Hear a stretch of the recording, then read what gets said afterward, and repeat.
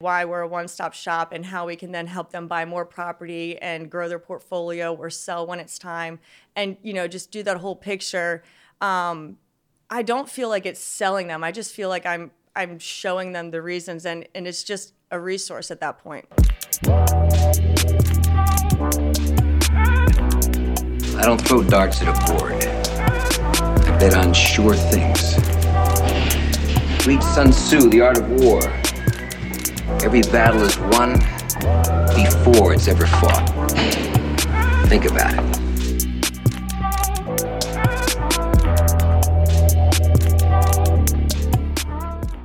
Welcome to another episode of the Profitable Property Management Podcast. Today I have Jenni Utz on the show with me. Jenni, thanks for coming on. Thank you for having me. Jenni, I'm excited to hear more about your background. I know you through conferences and through the property management world, but I don't know you well as a person. So for those that don't know, let's go all the way back to the beginning. Where were you born? I was born in Maryland, actually still in the same town I am right now. Really? So Westminster, Maryland, it's just a small town.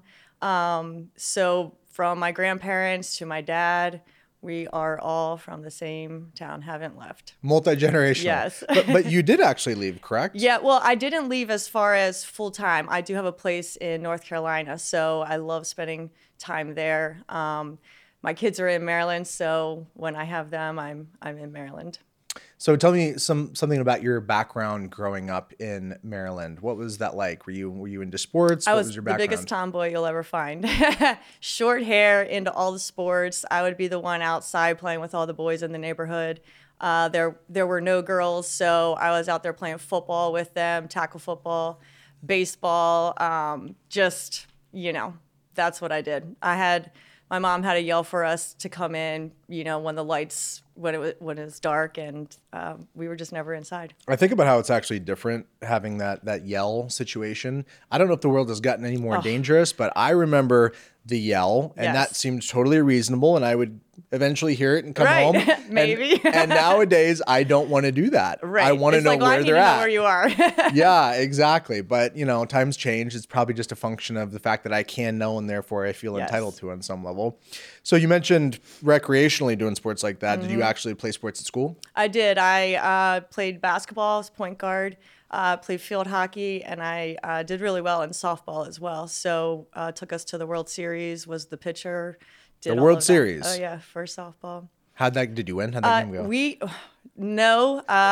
It was very competitive, and so we learned a lot of lessons, and I think that you win one way or the other if you can take away a few key points from that. So we did. It was kind of fun. We did some adult softball leagues and took that a little ways, so it was good. I enjoy working with athletes, people that have that in their background, that grit, that DNA of persistence, I think transfers over well. But there's always some level of mystery of what is it that puts somebody in a position to be an entrepreneur? What is that common thread? Are they born? Are they bred?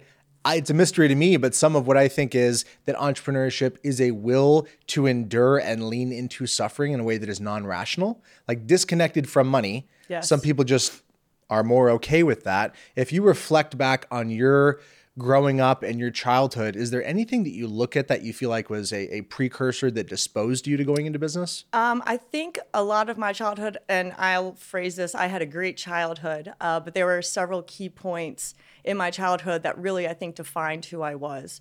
At the beginning, my mom wound up with some eating disorders, put her in the hospital for a while, to the point where her heart wound up stopping. She was in ICU, couldn't leave till she had a pacemaker put in. We moved from house to house with different family, relatives, church people for over a month and a half while my dad was helping taking care of her and things like that. That defined basically my middle school life. I went into high school. My parents had divorced at that point, very ugly divorce, so learned a lot through that process. And so when I was 16, my dad, he was a state trooper growing up, and he was heading to his work on a Friday night. So the Beltway, he was heading that way, and he was actually getting out to pull someone over and was sideswiped by a drunk driver. So his whole person was hit and thrown out into the middle of the Beltway. So he was in intensive care, almost died multiple times, and that set the stage for then the next 8 months, hospital bed in our living room. It was just me there with my grandfather How taking old care were of you? him. 16. 16, and you're taking care of your dad. Yep. So so he had his hand on his gun as they were, doing the traffic stop. So if it weren't for the skin on his hand, his thumb would have been torn off, his knee, eye surgery, his lung collapsed. By the time I got there, I was actually at a church retreat. So they were willing to fly to come and get me. And my mom, through the divorce, basically told them no. So I didn't get to see him for a day and a half, where he almost, I didn't, But with all that, him and I were very close. And so You were already closer, or it made you closer? we were close. When I decided to move in with him, I would take him to all the sporting events at our high school. He was like my best friend. So we did a lot of things together. So then to have that happen, and everything just kind of flashed before me. And in high school, you're usually thinking about, oh, what's the next party I'm going to go to? Who am I going to take to the dance?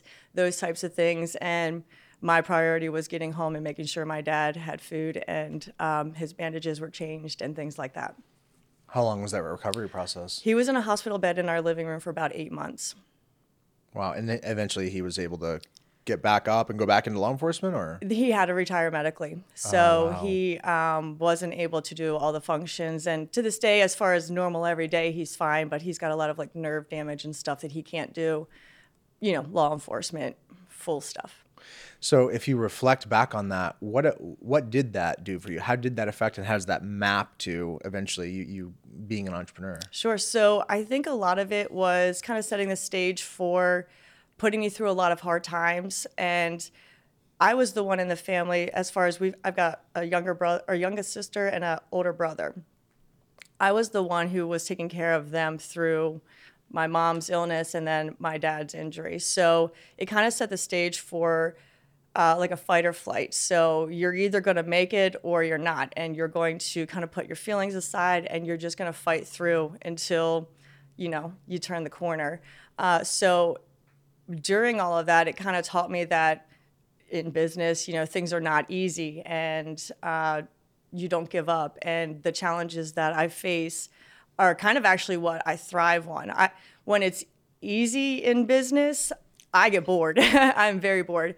Not that I want challenges, but then I kind of also create challenges for myself. The next business I want to do, the next property, the next whatever it is. I just like creating different things to keep my mind going, to keep me fluent in all of that.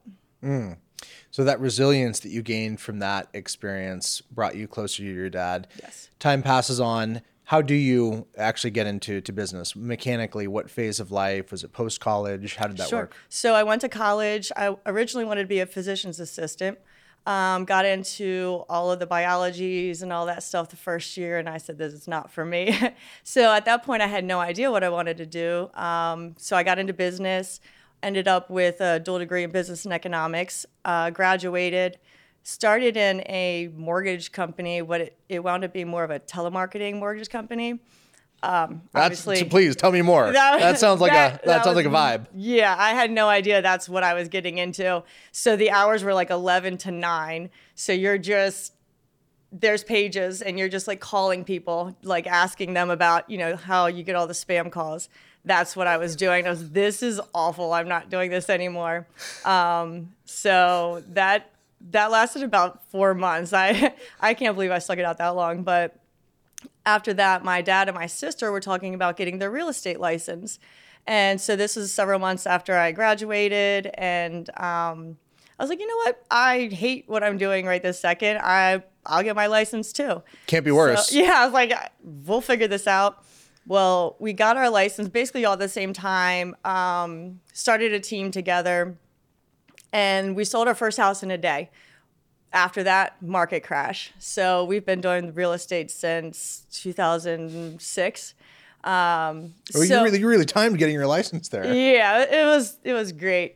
But after that, it was once again this whole fight or flight, because people in real estate, when the market's great, they don't have to market. They don't have to do anything but put a sign in the yard, sign a contract, and put the property under contract. So with going into real estate with a market crash and, giving us a little bit of time to create processes, streamline things. That's what I really enjoyed doing. My dad really enjoyed actually selling real estate. So we spent a little bit of that time, him selling real estate, me building the team. After a couple of years, I wound up getting my broker's license, started the company. Then he kind of kept the team going while I ran the company. And so it was kind of nice because we only learned grit and how to keep going, even through, the worst of the worst in 2009 to, whenever it finally ended.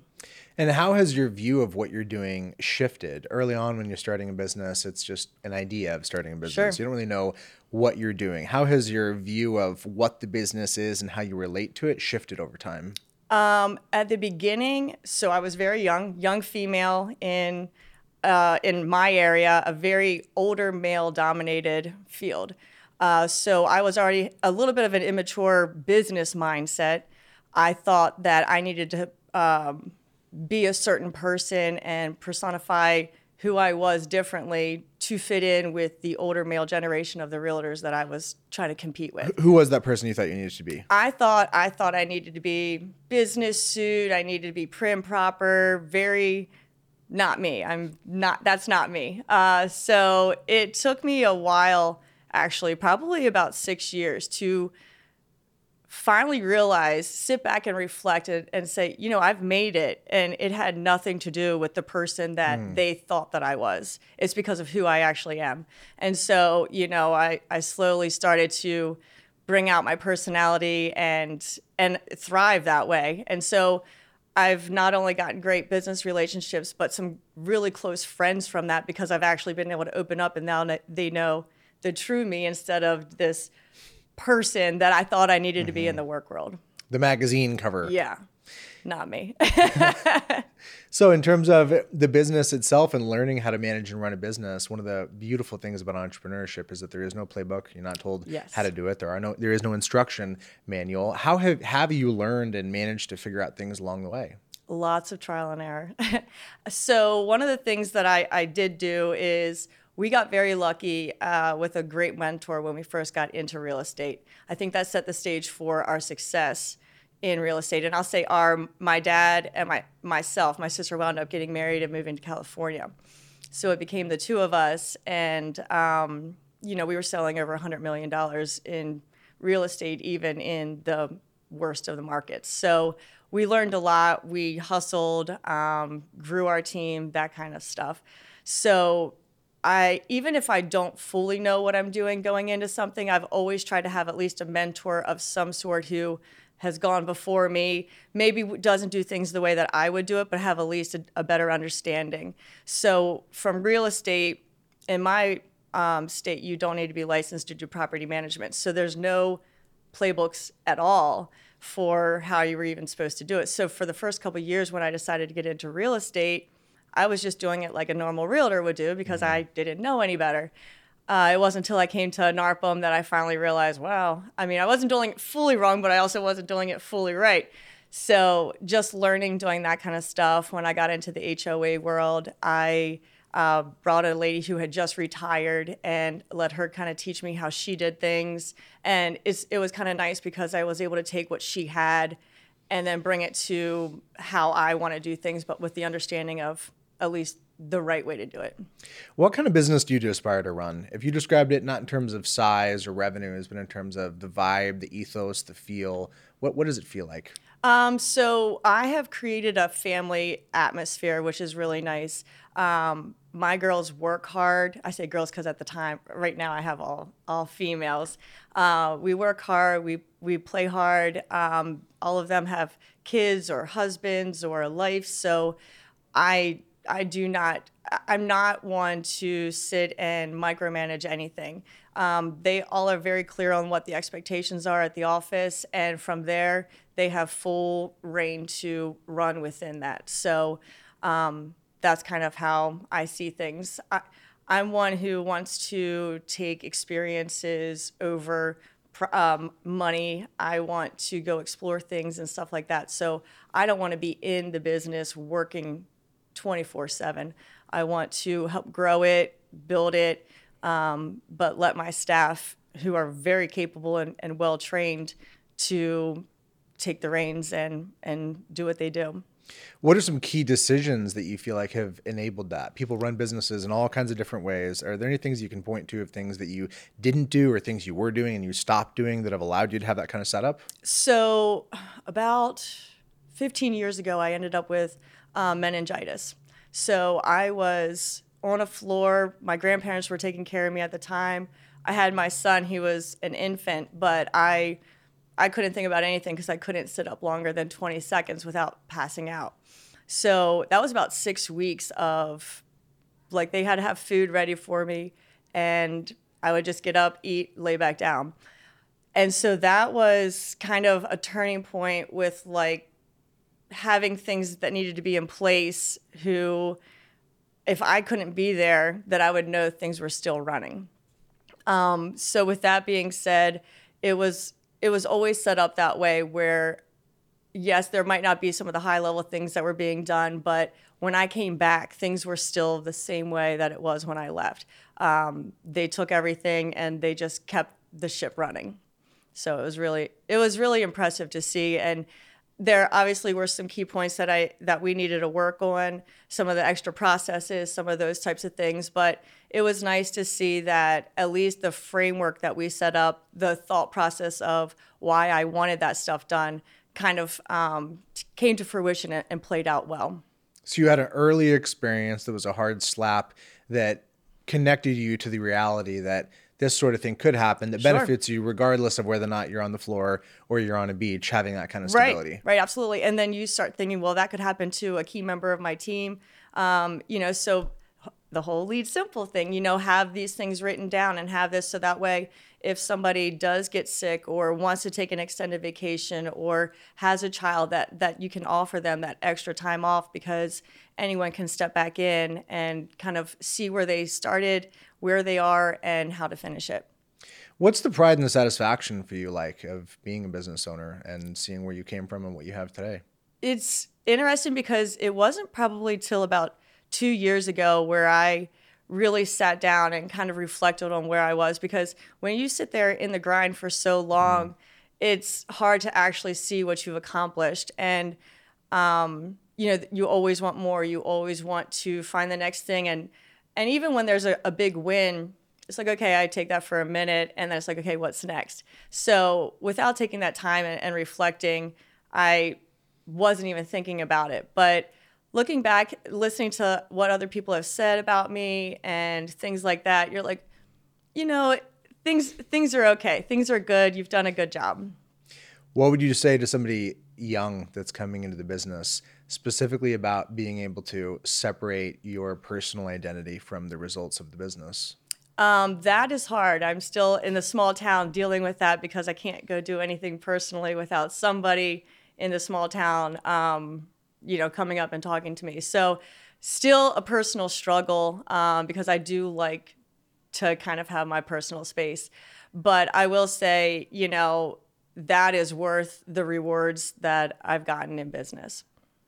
If you think about some of the relationships that you've been able to form within the industry, that to me is a lot of the richness of being here and having connections. How have you seen the industry change? Like let's say the community that we happen to be in right now. What shifts have you seen over the last five years plus? The biggest is technology, the use of, a lot of key features that you can incorporate. It's still a people business, but I always like to say, it's putting people in the places that they should be in and not in the mundane tasks that, automation or somebody else could handle. So I think being able to really grow and do those types of things. So I always say to my staff, you need to be on the phone with our owners, our tenants, the people that actually matter, instead of those daily tasks that we can have, our automation handle. Let's talk a little bit about sales and marketing. I'm fascinated by the idea of conscious versus unconscious competence. Conscious competence is something that not only are you good at, but you can explain why you're good at it. You really understand it. My good friend, former partner, Jeremy Pound, says that the strength of the owner is oftentimes the weakness of the business, because you're sufficiently good that you don't feel the need to delegate and you don't feel the need to explain. You strike me as somebody that has that more aggressive sales marketing temperament. So I'd love to hear, as best you can, how do you think about what that gifting or ability is, and what progress have you made in being able to push that into the rest of the organization? That's okay. So I think as far as being able to give the sales portion to somebody else, that is definitely, I want to give it to somebody else. And I have, but have I fully? You're still in it. You're still in have it. I fully? And I will say yes and no. That's on me. But to me, it's not even sales. I just really enjoy talking to people, and I always consider myself, and I've said it from day one, I want to be a resource center for everyone. And I feel like with the knowledge that I've gained for all these years, not that someone else can't do it, because I'm not saying that they're not capable, but it's like I've got a lot of the information. And for the business that I've created, from real estate to property management to also owning a remodeling company, when you're speaking to these people, and you can fully show them the picture of why we're the ones for them, and how, we can do the full gamut of things, and why we're a one-stop shop, and how we can then help them buy more property and grow their portfolio or sell when it's time, and, just do that whole picture. I don't feel like it's selling them. I just feel like I'm showing them the reasons, and it's just a resource at that point. Do you own any property yourself? Yeah, I do. Let's talk about the remodeling business then. Sure. I'm very interested in turnkey, why there is not more of it, and why, to the extent that there is some of it, it hasn't worked. Mm-hmm. Turnkey in some people's minds has a bad reputation. Turnkey is oftentimes facilitated by people that have one of the competencies required to make it happen. You have the financing piece, you have the management piece, you have the construction piece. Mm-hmm. If you're only good at one and you outsource the others, that can be a recipe for bad things. But if you can do all three, wow, what an unlock, what a way to serve people. How did you end up being more full stack, and what do you have to say about the opportunity associated with being full stack? So at the beginning, it came out of necessity, because it's very hard to find vendors that, one, will go out whenever I need them to, be kind of at our beck and call, because we've got the properties that need to be maintained, or emergency calls or stuff like that. And at the time, we were also doing a lot of real estate. So one of the members on our team did a lot of foreclosures and bank-owned properties. So it was risky, because I didn't know if we would have enough work for, having a staff for the maintenance. But we added the foreclosure side and did the maintenance, and started that way. So at that point, there was plenty of work. We grew from 1 to 2 to up to 5, and then from COVID, we had to drop back down to 3 just because of staffing and stuff like that. So it's been a whirlwind, but we've gone from just doing property maintenance and foreclosure work to now full custom remodels, decks, basements, kitchens, and also the maintenance. So it's about 50-50 on which takes the lead. Business competencies are kind of like a magic trick, in the sense that once you know how to do it, it doesn't seem that hard. What would you say to your colleagues that know residential property management like the back of their hand, but think that the idea of construction or remodeling sounds like way too much, pain in the rear, lots of things that could go wrong, et cetera? What would you say about what it's been like to gain that competency? I would say, I am not one who knows all of the ins and outs of construction. I obviously have learned a lot through having the company, but if you put the right people in place, and that's the same thing for any company that you're going to do. So if you've got the people that you're going to trust to run it, or to do the estimates, or to do the actual work, you've got to rely on them just like you rely on anyone else in your office. They're going to make or break you just like anyone else is. So I've learned a lot as far as trial and error on what not to do, what prices to charge, all of those things, but it's definitely been worthwhile. And I would say that having control over that aspect of thing, being that it is one of the most important pieces of the property management world, is so much more important than having that fear of, well, what if I don't do something right, or what if, this doesn't work out. I want to press into that. What I'm hearing is that it's not just a buck. You could start a lemonade stand and maybe make the equivalent amount of revenue, but you're saying the capability that you gain as an adjacency to the core service of property management. Why is that so significant? What would the QA component be like if you were just working with third-party contractors by contrast? So from when we've worked with third party in contrast to what we do now, I take full responsibility for the work that my guys do. So that means if a tenant's not happy, if someone's not happy, I have them right back out. It's a lot harder to say for an owner, okay, well, this company did that. Let me see if they're willing to go back and stand behind the work that they do. Some will, obviously. You know, we try and bring those types of vendors on.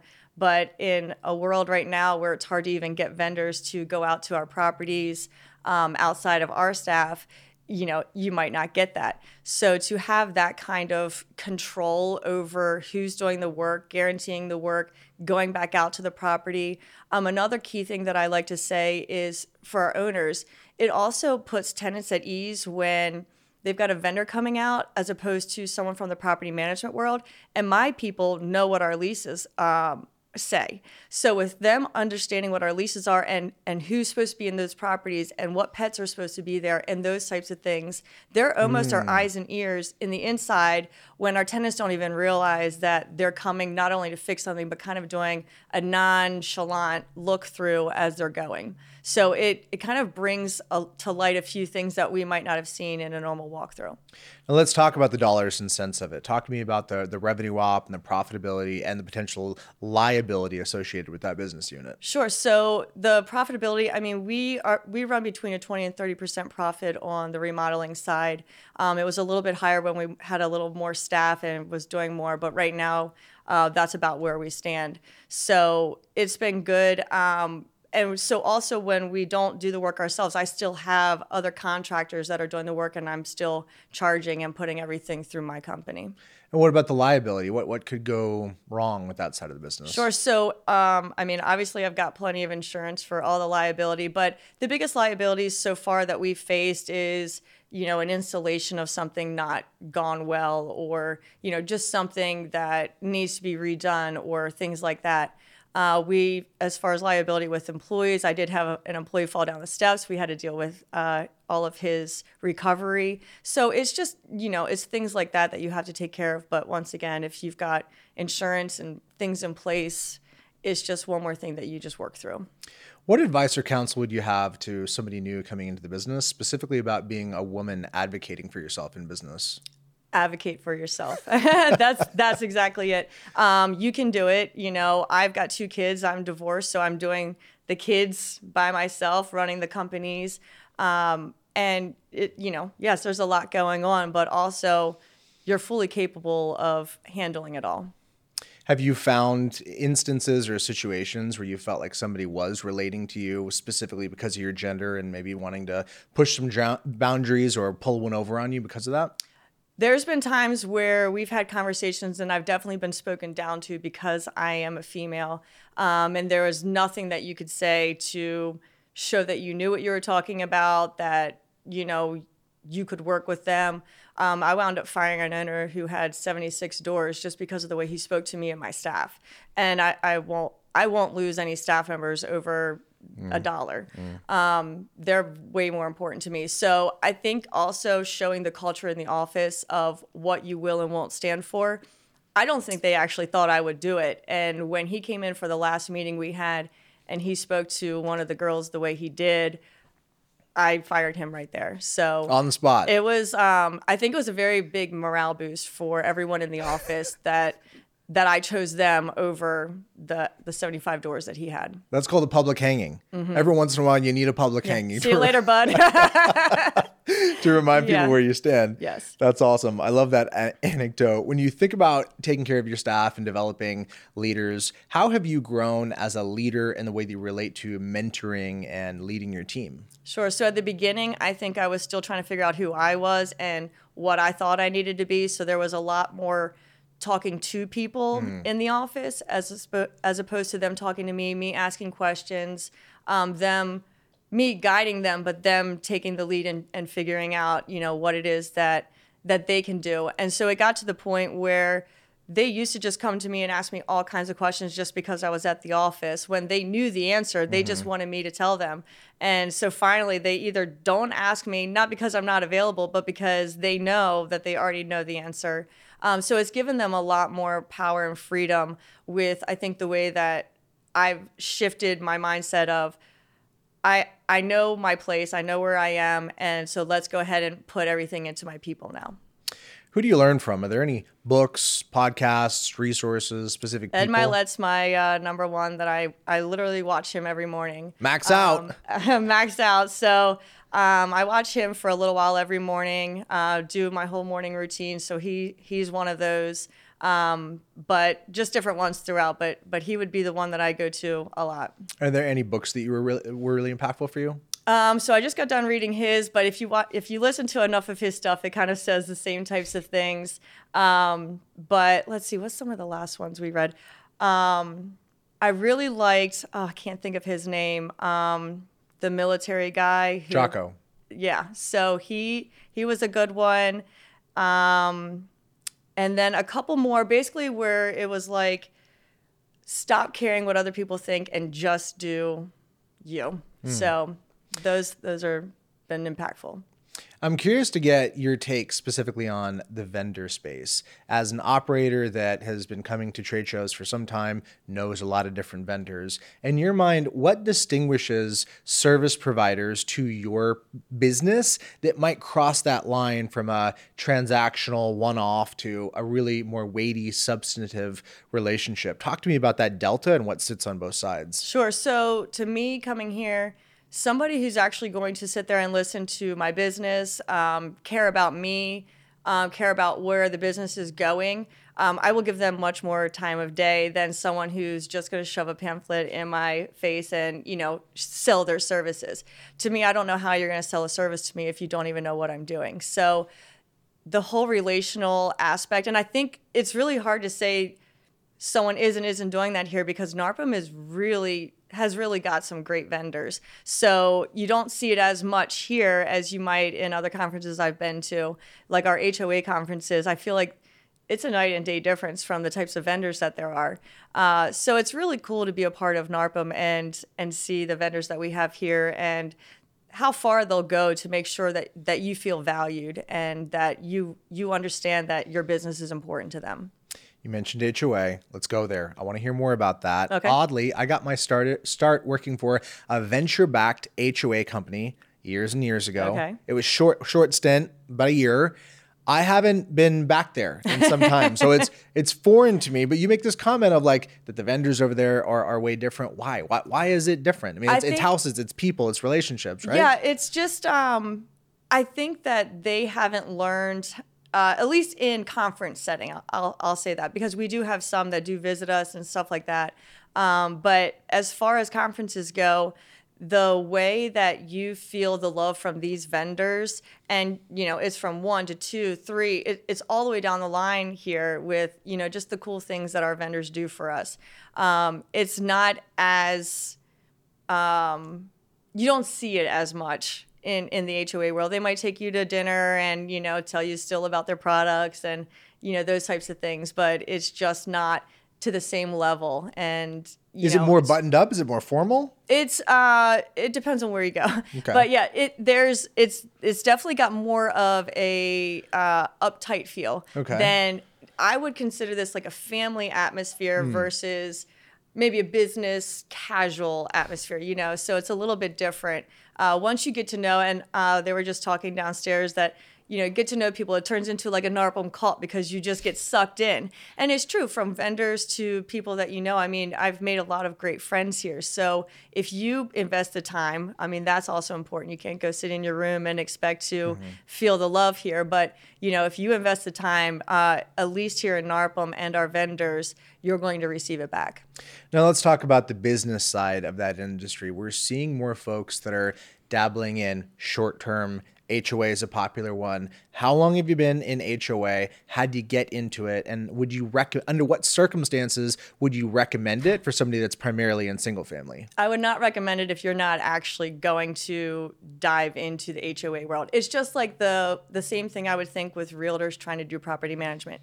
If you're not going to take it seriously, if you just want it as another revenue source, then by all means, please don't do it. But I took it very seriously. I actually went my PCAM, so that's the highest designation you can get in community management. I got that in 5 years, and we manage about 5,000 doors on the HOA side. So it's important to know what you're doing because it is a different ball game than just, rentals and tenants and stuff. A lot of different laws, a lot of different covenants, guidelines, articles of incorporations, all the stuff that every single community has, you have to know inside and out, understand their budget. It's just different. So it's different, and yet it seems close enough that we're even having the conversation about starting from one and going to the other. What are the synergies? If every time I talk with somebody about it, they're kind of like push back on the idea of these synergies. Are there any synergies? I will say I have completely different staff for both. Different software, different staff, different banking systems, different everything. Mostly because I've found, at least to this point, there's not a software who even say, okay, we do residential and HOA.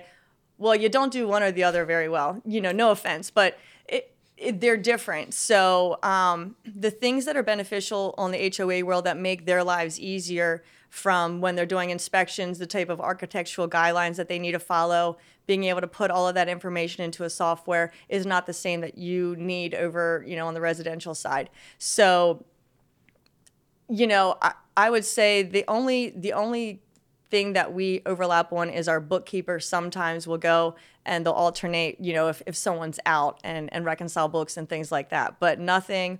We've got completely different HOA managers. They're all certified in the HOA world. And our residential girls know nothing about that side. What does your tech stack look like on the HOA side? So we just switched to Sync. It's a newer software. Actually, the transition just got complete this past month. So we came from a software called VMS, and it was a little bit of an obstacle getting the transition complete. We've been doing it for a few months, but we're finally there, and it's a much needed change.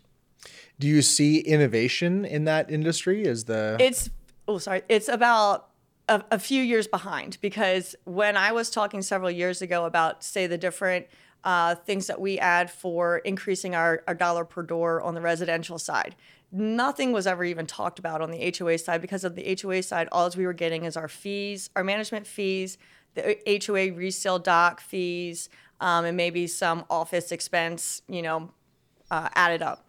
But now, coming to the conferences on the HOA side, they're starting to talk about how can we make more dollars per community without just raising, their management fees. So we've had that talk for, at least, 3 years, talking about resident benefit package, adding different fees, getting from dollar per door we were at $1 per door at 185, and now in about 2 years, we're up to 250. So, learning about that, doing all that stuff, and now we're going to work on implementing it over on the HOA side. One should imagine a crazy scenario. Somehow, some way, you're forced to pick one and shut down the other. Would you press on? Residential. Residential? Oh, yeah. Absolutely. No question. No. And yet you're content to be running the HOA side. Have you ever thought about selling the HOA side? I've thought about it, absolutely. I have really good staff in that spot as well. So while I don't, if I had to run a community, if you personally, if I had to run a community, I think I would have sold it a very long time ago. But that's what you need to do. To me, once again, I've never put someone in a position in my company where I haven't done it first. So I know everything about all the stuff that we've already done. So when I put someone in a position to run that side for me, I already know how to do it. I already know, what we did. So it's very easy for that to happen.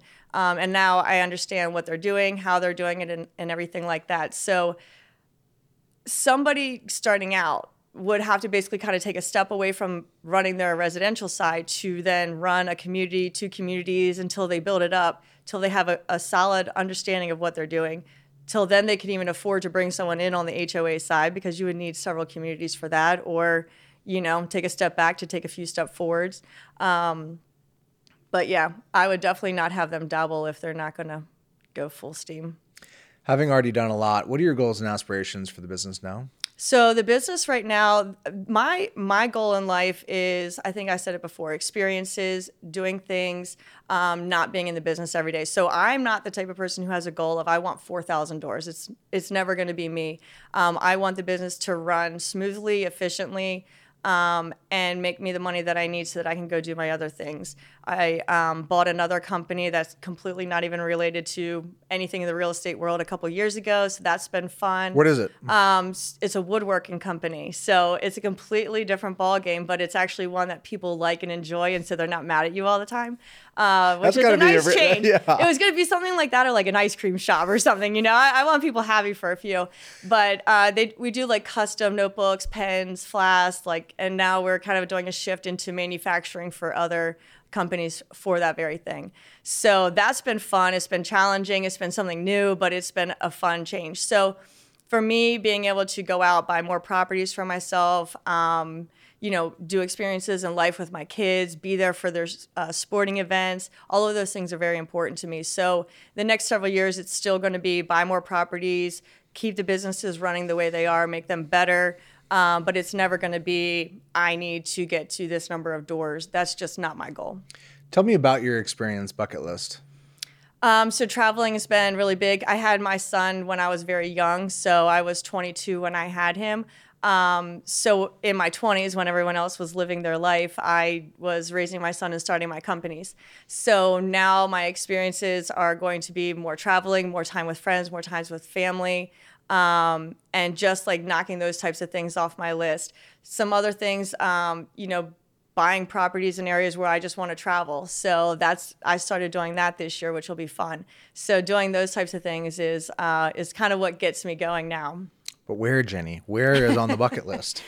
There's a lot of places on my bucket list. I know some of my friends just came from like Iceland. I want to go over, to like Japan and spend some time there. Just a lot of different places like farther away that I've never just been able to say, okay, I'm taking 4 weeks and just rolling out. I want to go just experience different areas of the world. Some places with some culture shock. Mm-hmm. I love that too. Absolutely. So if you were counseling somebody, let's say that's younger, and you can tell that they're capable, you can tell that maybe they have a temperament like yours. And part of the thing that I think it's interesting about that temperament is that what I make up is that somebody like you could make quite a bit of money in a corporate context going into management. And when you go down that path, it makes it really hard to jump into entrepreneurship because the baseline is financially fulfilling. And there is no right answer of who should go into entrepreneurship. It's not morally superior to any other life choice that you could make. How would you counsel somebody that's young to self-examine and reflect on whether or not entrepreneurship is the right path for them? If they're willing to make sacrifices at the beginning to get them further ahead, because when I first started, I was making $9,000 when the market crashed. And so, but I was still working till 2 a.m., building systems, putting things in place. So I was eating ramen noodles and peanut butter and jelly, making $9,000 and working harder than anyone else. So you have to realize that your friends are going to be in the corporate world. When I was back then, them making $50,000 or $60,000 was a lot of money coming out of college. So, and I'm making $9,000. So you have to understand that. And now I'm well past them, but it took several years of me building that and watching them do well in corporate world, and me wondering if what I'm doing is even going to make a difference or if it's even going to pan out. And you just have to have the mindset of pushing through that. If you don't feel like you can take that step back to gain 10 steps ahead, then it's probably not right for you. My reflection is the way that you articulate that can almost sound like a financial proposition of like, it's rough for this period of time, but eventually it pays off. That's one way to think about it. My reflection over time is that it's actually like what you shared about the ramen and working till 2 a.m. for $9,000, that actually is the thing. That's actually the gift. There's a subset of people who, even though they may not say that they enjoy it, kind of get off on it in some kind of a sick way. Well, that's okay. So in real estate, when we switched brokerages, I took my entire team, which at that time we were doing a lot of business, I won't say the names, from a larger company to an actual smaller company, mostly because I liked the profit that I was going to be making from them and also the culture that they had. It was much different. And I remember the manager at the larger firm saying, if you leave us, you will fail. You will not succeed.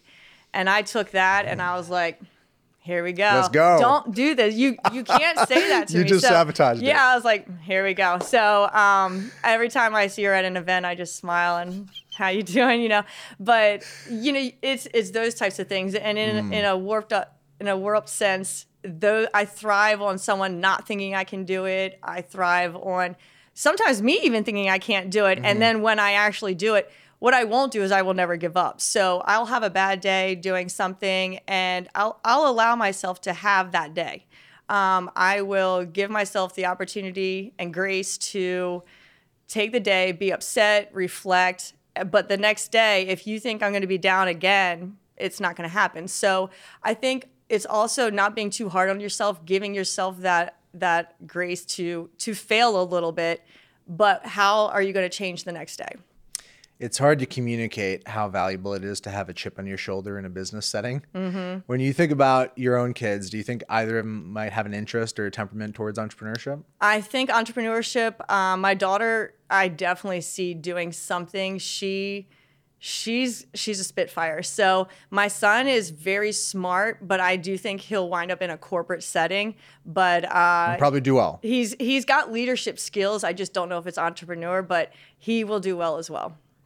That's fantastic. Well, Jenni, I appreciate you coming on. I love hearing everything that you're up to, and it's been a long time coming. So yes, it's a pleasure. Thanks for inviting me. Thanks. Until next time.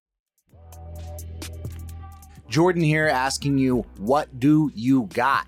What is a question you want to ask me? Can you stump me? Can you throw me something hard, perplexing, vexing, something you feel tied up in knots with? Throw it at me. I'll do my best to try and answer that question, to dissect it, to parse out the nuance and maybe help you get a bit more clarity. I'm looking for questions as the basis for creating content, and you're looking for answers as the basis for clarity. And wouldn't it be perfect if those two things matched up? Drop a comment, send me an email, jordan@leadsimple.com. Let's stay in the conversation. Peace.